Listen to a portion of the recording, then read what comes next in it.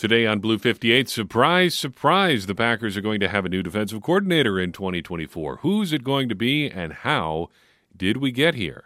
Blue 58! Hello and welcome to another episode of Blue 58, the one and only podcast of thepowersweep.com. I am your host, John Meerdink, and I am happy to be with you here for another episode.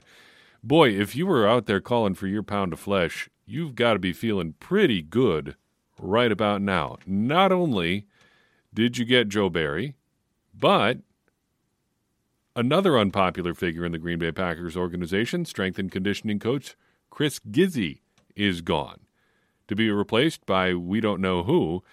But if you have been monitoring the soft tissue issues the Packers have had over the past few seasons, perhaps Gizzi's departure is of good news to you. I suspect that we're still going to see our fair number of these kinds of injuries because that's just kind of the way things go. But what I do like to see is something different. At least try something different. And the Packers are at least doing that. And hopefully they will be doing that with Joe Barry here. So Barry gets fired. Color me surprised. The news drops Wednesday morning, about 6 hours after I published the podcast episode, speculating that he would stay. Such is life. And I'm very happy to be wrong. A lot of that going around. We'll get to that in a little bit. But if you're going to be wrong in that direction, I guess, like under-predict. And, boy, the Packers have delivered here. But truly, in all honesty, I did not think Matt LaFleur was going to pull the trigger on this one because organizationally, the Packers have just trended towards guys that are a little bit slow to make this kind of move. We all know about Mike McCarthy and how long he stuck with Dom Capers. Mike Pettin got the full 3 years and then wandered off to do whatever it is he was going to do. And now Joe Barry apparently had a contract extension at some point here during his tenure, but now gets the axe after, I think, several overall disappointing seasons. That's not to say that there weren't some bright spots in there. There were a couple games where the Packers' defense was absolutely lights out, including at least one playoff game where the defense surely was not to blame. However, there were plenty of warts in there too, and perhaps we look back in a couple of years with clearer eyes on the strength and weaknesses of the Joe Barry era. Probably not. I know how sports discourse go. We'll not give Barry his credit for the whatever good things there were that he did. It's just going to be solidified that he was a bad coordinator and a waste of time. But the Packers at least are going in a different direction and trying something new. Or are they? That is really the big question right now because, at least according to Rob Domofsky of ESPN, Barry reportedly is in consideration for some kind of position in Green Bay still. What that looks like, what position that would be, is still up in the air. You can think of a couple of different ways this could go. Some sort of position coach sort of role, some sort of, defensive analyst sort of role, that old guy who just sticks around because he's known a bunch about football for his, he's studied football for basically his entire life and he's just there to offer up ideas. You see that happen with a lot of old defensive coordinators. Barry, now a 3-time failed defensive coordinator, but surely a guy with some knowledge of the game. And, as an aside, I think there's a lot of animus toward Joe Barry, and I just want to throw this out there because maybe memorializing a guy who's getting drummed out of his job. But Joe Barry seems like two things. First, like an overall good guy. He seems like a high-character individual. Seems like he's well-liked in the building and has been well-liked everywhere he's been. In Detroit, that he was the head coach's son-in-law, so you'd hope they like him in the building. But in Washington, it seems like everybody liked him or liked being around him. Secondly, he seems like the sort of guy that regardless of how good of a coach he actually was, he would be a cool guy to sit down with at some point and say, Joe, tell me some crazy stories about coaching in the league. And it seems like he would probably have a bunch of them because he worked in a bunch of different organizations. He's seen a lot of different things. He's been to the mountaintop, a Super Bowl winning coach. Don't forget, he's got a Super Bowl ring from his time with the Tampa Bay Buccaneers. But he's seen a lot of different stuff. You could probably get some good stories out of Joe Barry. But it is a problem if he stays on in Green Bay for a couple of reasons. First, it sends a message right now that the next defensive coordinator may not be able to pick their own staff. And that's a problem in Green Bay because this staff is getting to be pretty weird because there hasn't been a lot of turnover on the defensive staff despite some turnover at defensive coordinator. Currently on staff, there are coaches that have been hired under Joe Barry, coaches that were hired under Mike Pettin, and even in the case of Jerry Montgomery, a coach that was hired under Dom Capers. Add into that the former defensive coordinator staying on staff, and you have to ask, are we really going to get that much of a new-look defense? Are we going to get a new defensive culture if you've just got all these same guys sticking around? The second thing that that brings up is just the idea of not having a clean break, regardless of who's picking the staff. The problem of carryover from Capers to Pettin to Barry is a bit of a problem for me because at a certain point you've got to tear it all the way down. If not now, when? Why would you not want to do it now? Why would you not at least want to try something different? And we're getting signals that they're not going to try something all that different, which leads me to wonder about one specific defensive coordinator candidate who we'll get to you here in a second. So, who do you hire? I think when you're looking at a defensive coordinator search, there's really two ways that you can go about it. You can look at trees or you can look at traits. When you're looking at coaching trees, you're basically looking at defensive philosophy, someone who has a schematic approach that you like, and you try to either get that person specifically or someone who knows their system. The traits method is putting attributes of executing a defense ahead of the scheme itself. So think about like how aggressive you are as a defensive coordinator, regardless of what you're calling, how you use your personnel within a scheme, what coverages you call and when. Because the coverages, the fronts, the things like that are all going to essentially migrate pretty well. You know that the difference between things like a 3-4 and a 4-3 have all but disappeared at this point. There are some minor issues, some minor approach-related things. When you're talking about the base scheme, there's less of a distinction now than there used to be. The scheme does still matter, but the way that you execute that scheme is very different. Just look at the different guys that run the quote-unquote Fangio scheme. Just this year, Joe Barry was doing a lot of cover 3 type stuff.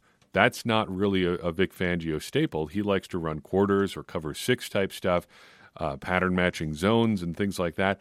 That really wasn't what Joe Barry was doing here. But Matt LaFleur, going with that coaching tree method, ended up with someone he thought could run a Vic Fangio-style defense, and for a lot of different reasons that didn't work.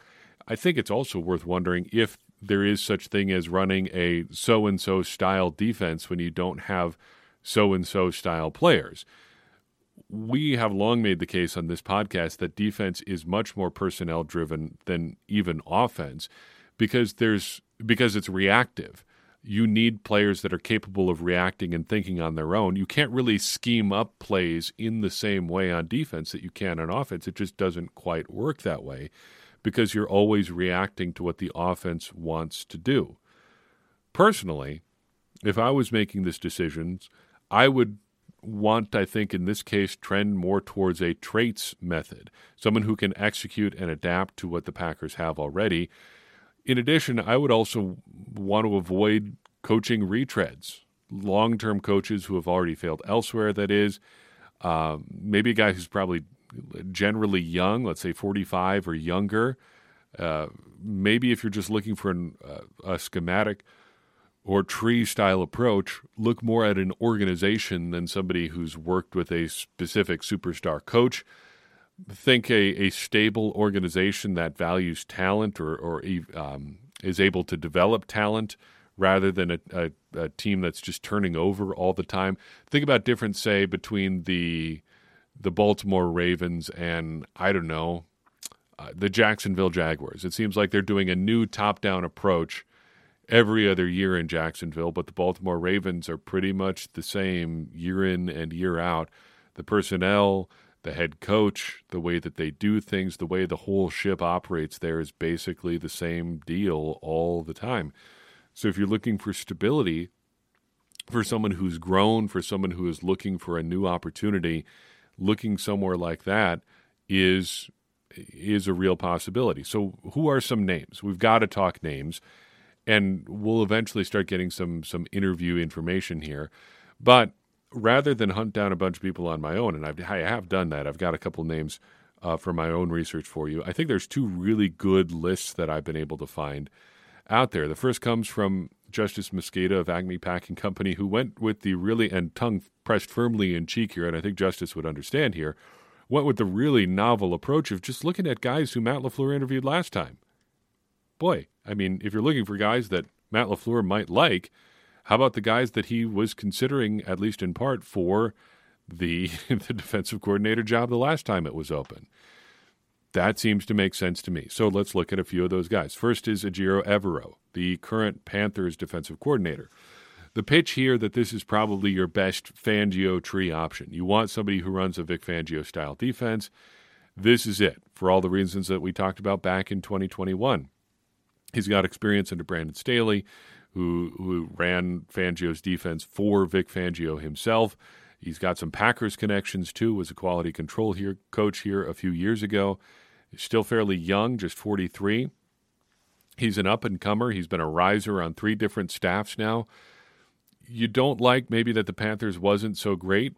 Panthers defense, rather, wasn't so great this past year, but so what? Nothing was good in Carolina last year, and probably for the foreseeable future. I also don't love that this would be his 3rd defensive coordinator gig in 3 years, but sometimes that's just the way things break in the NFL, so that's not a big knock against him either. Next on his list is Ryan Nielsen, who is the Jaguars defensive coordinator now, also previously interviewed with the Packers. Nielsen has strong ties to Dennis Allen of the New Orleans Saints, their now head coach and former defensive coordinator. A former defensive lineman, played collegiately, big guy. I like the defensive line mindset that he would bring. I think we've tried linebackers guys and guys that are more defensive back focused. Maybe try somebody who has a strong defensive line background.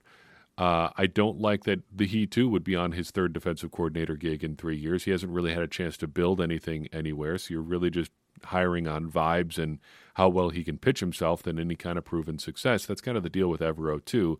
Again, not a huge knock against him, but something I think that is worth mentioning. Matt Burke is up next, the Texans defensive coordinator. He's got pretty broad experience, has worked for 8 different franchises in his NFL career, and I kind of like that organizational versatility a little bit too. He also has some interesting experience as a game management coach from his time with the New York Jets. So this would be somebody in charge of like managing the situational aspects of the game, reminding the coach, okay, here's your timeout situation. Here's a time you may want to challenge. Here's how you should be managing your time, stuff like that.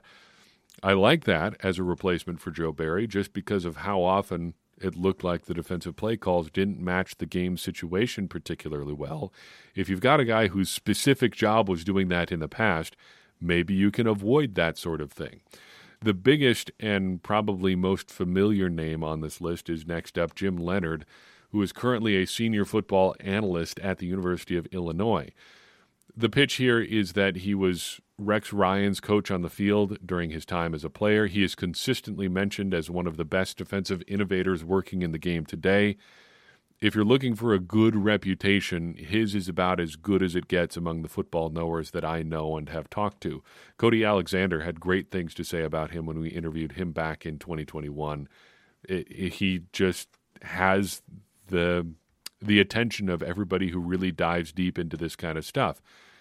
Reportedly, he has already said no to the Packers once, but the circumstances in his coaching life have changed dramatically since then, and the circumstances for the Packers have changed as well.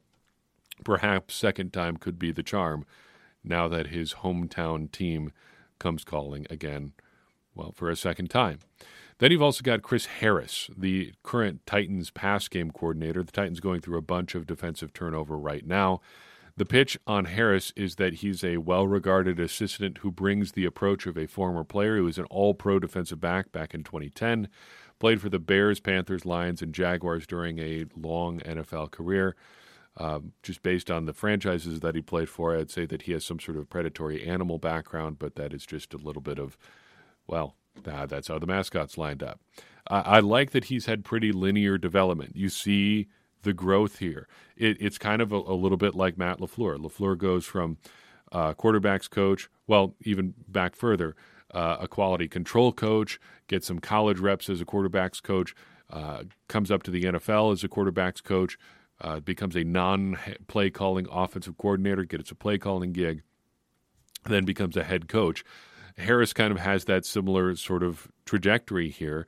He started out as a quality control coach, then was a defensive backs coach, now would be stepping up to defensive coordinator. The knock on all these Titans guys, and we'll talk about a couple other names from the Titans staff, is that their defense has just been okay during their time that he was there. It's not all their fault. It's not all Mike Vrabel's fault. He's now been dismissed from the Titans. But, the results were not great there in Tennessee, despite some pretty solid players at times. Jerry Gray also got an interview the last time we did all this. You'll remember his name from his time in Green Bay as the Packers defensive backs or overall secondary coach. He is also a former defensive coordinator, has had some time coordinating an entire defense, and had success in Green Bay before as well. I would like that existing relationship with the defense. So you know that he has a close tie with Jair Alexander, who had some of his best years under Jerry Gray. The other guys in the building would know who he is. That seems like a built-in connection. He's just been okay as a defensive coordinator, though. Some of his Titans defenses were pretty good back when he was the coordinator of the Tennessee Titans. He's also had some stinkers in there, too. You also have to wonder if there's some sour grapes on his end of this. Was he just a token interview in 2021? You would hope not. A guy like him with his past experience, you hope that the Packers weren't just checking a box there or trying to fill a quota. But he left the defensive staff in Green Bay of his own accord after getting passed over for that job. Not immediately after, but a season after. You wonder, would he come back even if he was interviewed or offered the job? Rounding out here, a couple more names as the Packers, as we look to their previous list, then we'll buzz through another longer list here. Chris Kiffin, is the current linebackers coach for the Houston Texans. Another long-term successful assistant with ties to at least one very good former coach. Monty Kiffin is his dad, which is great, one of the architects of the Tampa 2. Another guy who ran a great defense, but also had some pretty darn good players there, too, with Warren Sapp and Derek Brooks and Rondé Barber and John Lynch. The 4 Hall of Famers there. You'd hope the defense would be pretty good. Lane Kiffin, of course, is his brother as well, not as great as his dad, but still a long-time successful NFL coach. If the genes hold, you would think that Chris Kiffin would be able to do something. He's been a part of some successful defenses, was with the 49ers in 2018 and 19, with the Browns from 2020 through 2022, and then with the Texans this past year as they kind of had their one-season turnaround under DeMeco Ryan. However, would also point out that if we're trying to avoid the nepotism rap, hiring Monty Kiffin's son is probably not going to be the way to do it, even if Joe Barry did have some connections to that tree as well. But what tree does Barry not have connections to? Finally, back in 2021, I'd forgotten about this name, but Matt LaFleur interviewed former NFL defensive coordinator Bob Sutton, currently previously was working as a sort of defensive consultant for a couple teams in the NFL. He most recently was the defensive coordinator for the Chiefs from 2013 to 2018, with some real ugly stuff down the stretch for him. A lot of accusations of losing the locker room, not really calling the right things at the right time. It sounds awfully familiar, just put it that way. Still well regarded, though, but he is 72 years old, so you think probably not looking to be the coach that you want to hire as this young team is really starting to ascend and come together. Not saying that a 72-year-old couldn't connect with guys that are literally 50 years younger than him in some cases, but maybe just stacking the deck a little bit too far against Mr. Sutton to try to ask him to do that. That does it for the guys that the Packers have talked to previously, specifically that Matt LaFleur had talked to previously. The Green Bay Press-Gazette, or PackersNews.com, also has a bunch of names that they've listed. We'll just throw out a couple of them here and maybe some reactions there. I've also got a couple names that I think we should at least consider here. Ron Rivera is at the top of the Packers news list, most recently the head coach of the Washington Commanders. Why would he even want to be a defensive coordinator at this point in his career? You've got Wink Martindale out there, the recent defensive coordinator for the New York Giants. He left the Giants apparently because of some differences with the head coach. Not sure that's something you really want to start with. Leslie Frazier is kicking around out there, most recently the Buffalo defensive coordinator, a former head coach of the Minnesota Vikings. I would at least be interested in what he's got to say. He's coordinated some successful defenses and has a lot of experience at the NFL level. He'd be like Joe Barry if Joe Barry had had some NFL success, which he had not. But Frazier at least has put together some good defenses during his time in the NFL. Denard Wilson comes up on the PackersNews.com list, probably my favorite new candidate. We mentioned him back last offseason, episode 606 of Blue 58, if you want to go back and check that one. But he's got a really interesting background. So Wilson's a former player, played in college, had a cup of coffee in the NFL at the practice squad level, also has a scouting background, which is something you don't see all that often in coaches, but was a scout for the Chicago Bears from 2008 through 2011 before he got into coaching. He's similar to Chris Harris, has very linear experience, started as a quality control guy, then just up and up and up the ranks now as a defensive backs coach. For the Ravens. Seems like making the jump to defensive coordinator is in the cards for him at some point. Maybe now is the time. Terrell Williams also came up on the Press Gazette list. He is the Tennessee Titans assistant head coach and also their defensive line coach. He's a career defensive line coach. That's really all he's done at the NFL level, in addition to adding assistant head coach duties recently with the Titans. His recent success is the best and brightest thing about him. The list goes on. A couple other names we'll pick out. Some of them I think are a real stretch. But just for the sake of mentioning them for their previous Packers connection, I'll draw your attention to Marquand Manuel and Al Harris, both former Packers defensive backs. Manuel was with the Packers in 2006 under defensive coordinator Bob Sanders, then got his start in coaching in Seattle during the Legion of Boom era, and then has ascended across the league from there. Al Harris is the Cowboys secondary coach, reportedly one of the odds-on favorites to replace Dan Quinn in Dallas if he leaves to become a head coach somewhere. Of course, another former Packer there. There are a couple other names that I think are worth mentioning here, just because I wanted to add in a little original research here too. This is not so much research as it is speculation, but I think we would be remiss if we didn't at least mention Brandon Staley's name. There are some really negative reports about his time out there with the Los Angeles Chargers, but if you're talking Fangio tree stuff, he is one of the guys out there that has some pretty significant Fangio ties. But I think he might be a little bit like defensive Matt Nagy. So Matt Nagy has been the Kansas City Chiefs offensive coordinator in a couple different capacities now. And then when he left to coach the Bears, just could not bring the magic with him at all from Andy Reid. Staley kind of strikes me the same way, given his Fangio ties, long-time Fangio assistant, short-time defensive coordinator before he got the head job with the Chargers. However, we should note that Joe Barry did work underneath him. And if you're looking for a situation where you might be able to retain Joe Barry under another defensive coordinator that runs a similar scheme, I mean, Staley's it. There are connections there to both Barry and LaFleur. I think if you ignore Staley, it's at your own peril. Like, it's got to be at least in the conversation. His name's going to come up at some point. I'd also throw out Brandon Lynch of the Cleveland Browns, their cornerbacks coach. He, kind of like Denard Wilson and Chris Harris, is a longtime successful defensive backs coach. It seems like a good enough candidate. I just kind of want to throw his name out there because I'm surprised that we haven't seen the Browns get really any mentions given how solid their defense was this year and have been for a bit. They've had solid enough defenses, even if they can't get anything figured out on offense, no matter what they do, though I'm not going to ever root for Deshaun Watson to really figure things out for them. You made that bed. You get to lie in it. Good luck with that, Cleveland Browns. Hopefully your defense can continue to be good. And then, just because, again, I haven't really seen anybody talk about it, I think you've got to at least throw out the name Mike Zimmer. I know he's prickly and rude sometimes and just a crotchety old dude, but I think that's kind of an ideal mindset for a defensive coordinator. And boy, was he successful in the NFL for a long time calling defenses.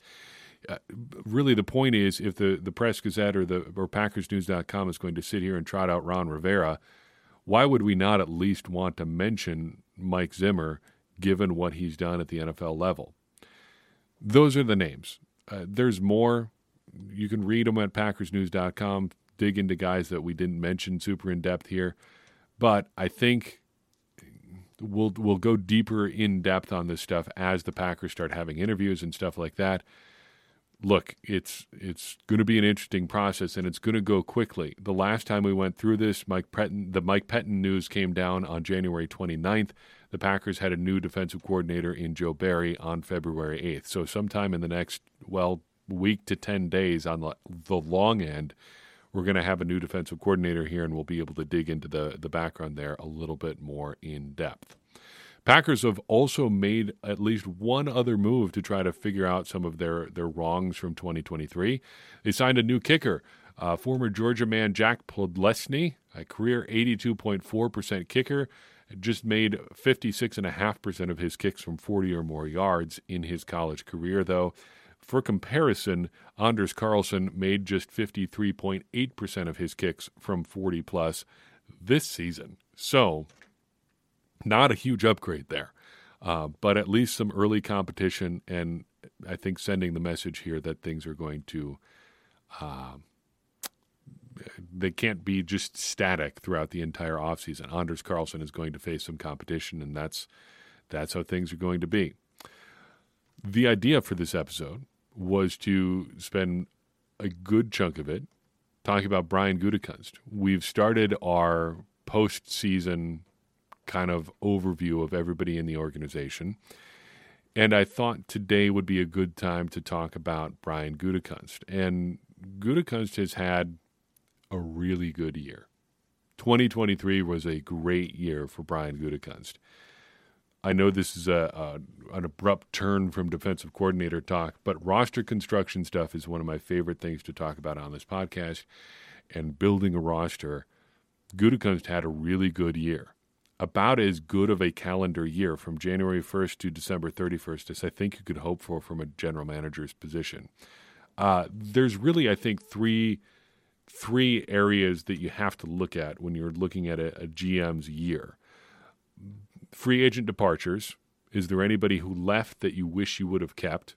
Free agent signings. Were there any guys that you missed out on that you really could have invested in, or were the guys that you did sign any good at all? And then your draft class. You could also throw in some in-season moves and stuff like that, but really the draft class and the guys that follow, undrafted free agents, along with your free agent signings in and out, are about it. Looking at Brian Gutekunst 2023, I think he gets a pretty good grade in all three of those areas. I'm not going to put a letter on it, A to F, but pretty solid grades just about everywhere. Free agent departures. Just going to throw some names at you. Tell me which one of these you would have kept. Alan Lazard, Jaron Reed, Dean Lowry, Randall Cobb. See anybody yet? I haven't. Robert Tonyan, Mercedes Lewis, Adrian Amos, Mason Crosby. Maybe Mercedes Lewis. Maybe at times this year Mason Crosby. But as far as the guys that are not with the Packers anymore that were in 2022, I'm pretty much good here. I'm all set. Free agent signings. Any obvious misses? I think you could make a case that the Packers maybe should have invested a little bit more at wide receiver, or at least tried a little harder at safety. The wide receiver market was pretty thin last spring in terms of, Alan Lazard was the biggest free agent contract at receiver last year, and we all saw how that turned out for the New York Jets. The mid to low tier receiver market was pretty sparse, and the Packers did not have a lot of money to burn. Same kind of thing goes at safety, where the Packers at least did try to sign two guys, although the guys they signed were not going to fix their defense. Two of their notable outside free agent signings this year were Jonathan Owens and Tarvarius Moore. Have you thought about Tarvarius Moore lately? Probably not. Allow me to reintroduce him to your consciousness. But Owens came over from the Houston Texans, where he had started every game last year and led them in tackles. I think the expectations there were fairly low. And Tarvarius Moore came from the 49ers, kind of a hybrid defensive back, special team sort of guy. He got injured in training camp, didn't really ever do much for the Packers. So you're left basically with Owens as your free agent acquisition, and then Matthew Orzik, the other outside free agent signing at long snapper. There are people who I trust about this stuff that have said that Orzik was a problem this year. I have not looked at that closely, but I don't think their opinions can be ignored. I wouldn't be surprised, I guess, if we saw some movement at long snapper this offseason. The Packers also retained a couple guys, Rudy Ford, Keyshawn Nixon. No problems there. I don't think there are any issues there. If you really want to dig deep and say maybe they shouldn't have tendered Yosh Nijman quite how they did, I guess, but I think given how he performed last year, I probably would have done the same move. I think just having that guy that you trust, if nothing else, as your swing backup tackle is worth having. Maybe not at $4.5 million for how Nijman played this year, but it feels like it's at least worth a shot. And it'll be interesting to see what Nijman gets on the open market this spring, considering what he probably could have made if he had been a free agent hitting after 2021 or 2022. Now, the draft class, if I had to put a single word on it, it would be wow, because that's really all there is to it. We've had issues with Brian Gutekunst's draft classes in the past, and we'll talk about that here in a second. There should be no issues with the 2023 class because he crushed it. You don't even have to go pick by pick.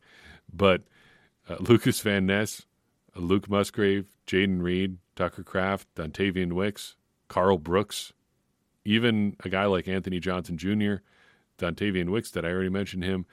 But a solid group of players, and some of them look really, really good, especially the Packers' top 4 picks in the 2023 draft.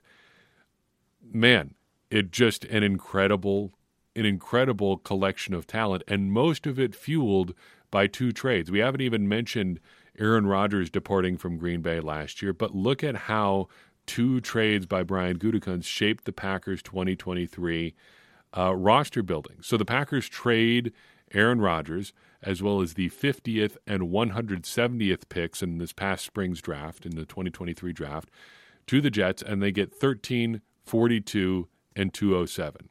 So 13 becomes Lucas Van Ness, 42 becomes Luke Musgrave, and 207 becomes Anders Carlson.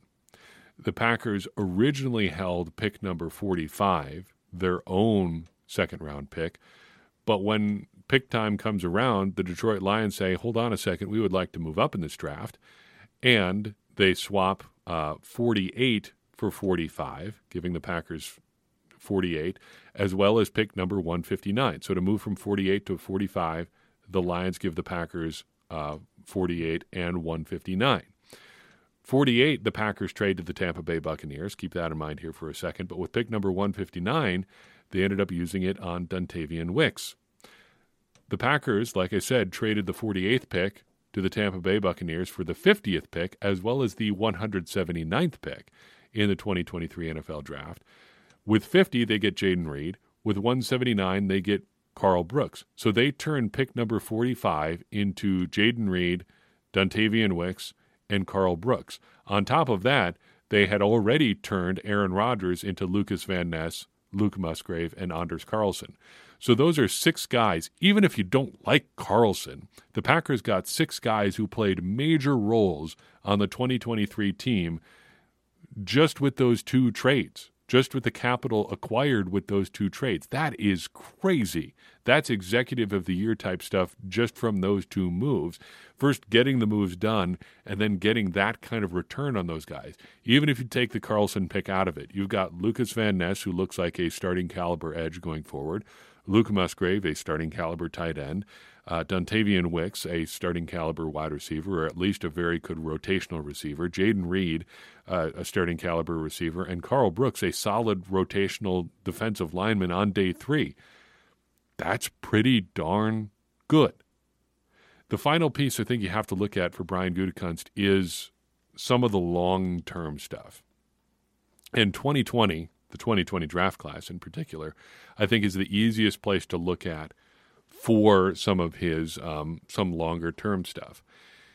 And this is where I got to eat a little bit of crow, but also put a little bit of context to something that I said a few years ago now. So my one-word reaction to a certain draft pick in the 2020 draft class in the time that it happened was indefensible. I tweeted that about the time the Packers picked Jordan Love in 2020. I'm no longer on Twitter. I just use it to send out links. If you want to shout at me on Twitter, I don't care. But I don't want to make a practice of just monitoring Twitter extensively anymore. And partly I want to be protected from in-the-moment reactions to stuff too, because I do enough of putting my foot in my mouth on this podcast too. But that weekend too, my more considered reaction to the Love selection was that it could only really be a success if Love turned out to be a high-level long-term starter because of what you're giving up in taking him by having him sit for so long. You have the opportunity cost of not adding talent in the short term. You have the cheap rookie contract window that basically goes away, and it's going to go away here for the Packers when they have to sign him to an extension this offseason. And the fact that almost anybody else would have been more useful in the short term. So hold that thought for a second. What is the standard for success for Jordan Love? He's really got to be a solid long-term starter. We'll return to that.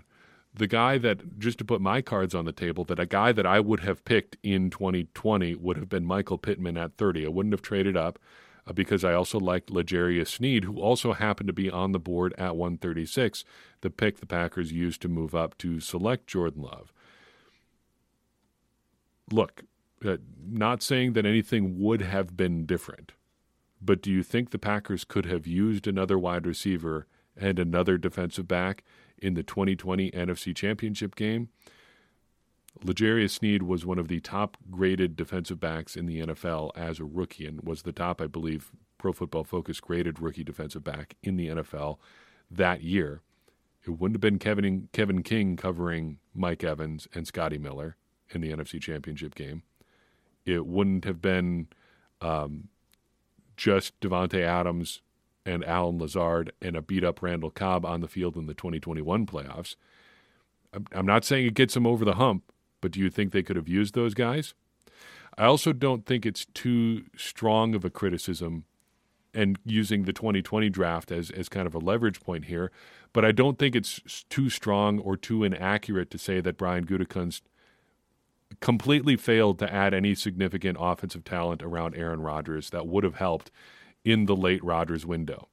2020, 2021, 2019, there was not an up-and-coming young offensive player that would have helped the Packers on the roster. There just was no talent infusion on offense. And you can anticipate some of the criticism or pushback here. Oh, well, Aaron Rodgers didn't want to throw to young players anyway, or didn't want to throw to young pass catchers anyway. First of all, that's not true. The numbers do not bear that out historically. Aaron Rodgers may be hard on rookie receivers, but when they're good, he throws to them. Marquez Valdes-Scantling had a successful rookie year in 2018. Equanimeous St. Brown was good that year as well. Devontae Adams had respectable stats as a rookie, considering how stacked that receiver room was. The bare fact is that the Packers just simply did not add much good young talent on offense during the late Rodgers era.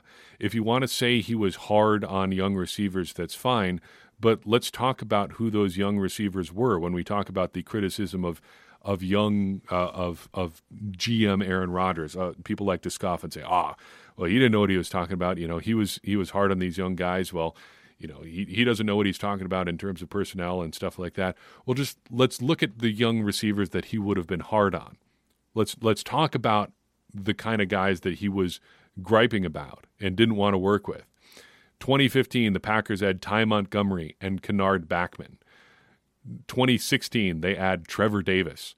2017, they add D'Angelo Yancey and Malachi Dupree. 2018, they add MVS and Equanimeous St. Brown, to be sure, pretty solid players in their own right, but also Jamon Moore. 2019, they add Jay Sternberger. 2020, no pass catchers.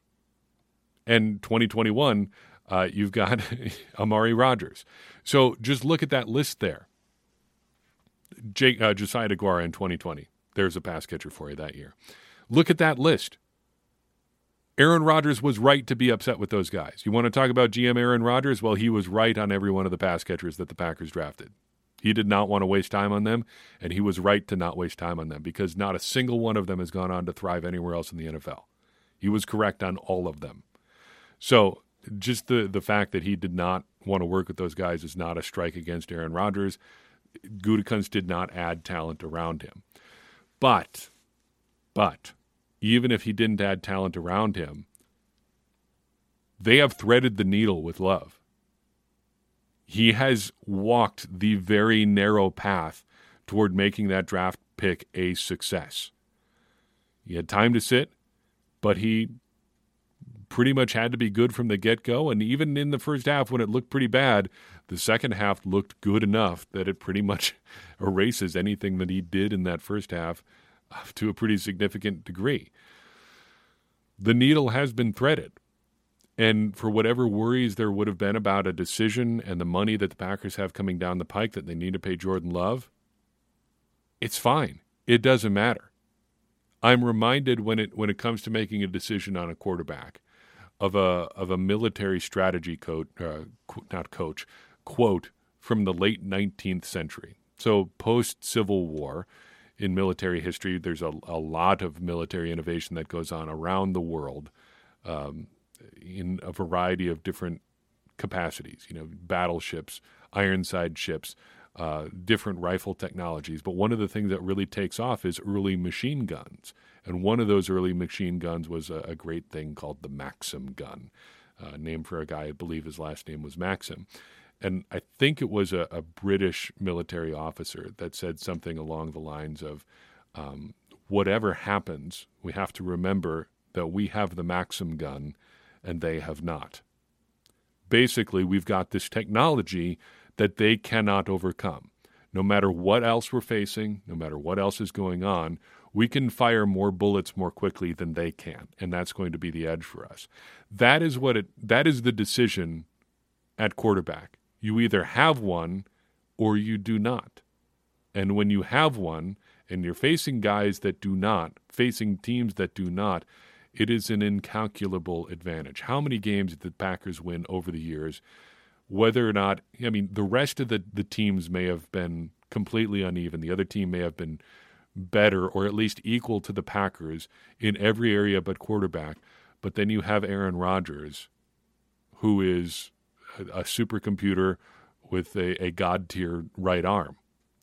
Just think of some of the down years in the Rodgers era. 2012 comes to mind, 2013, 2015. The teams weren't super great, but you've got Aaron Rodgers back there doing Aaron Rodgers things, and that becomes more than a great equalizer. It's something that puts you out ahead. Same sort of thing happens with Brett Favre.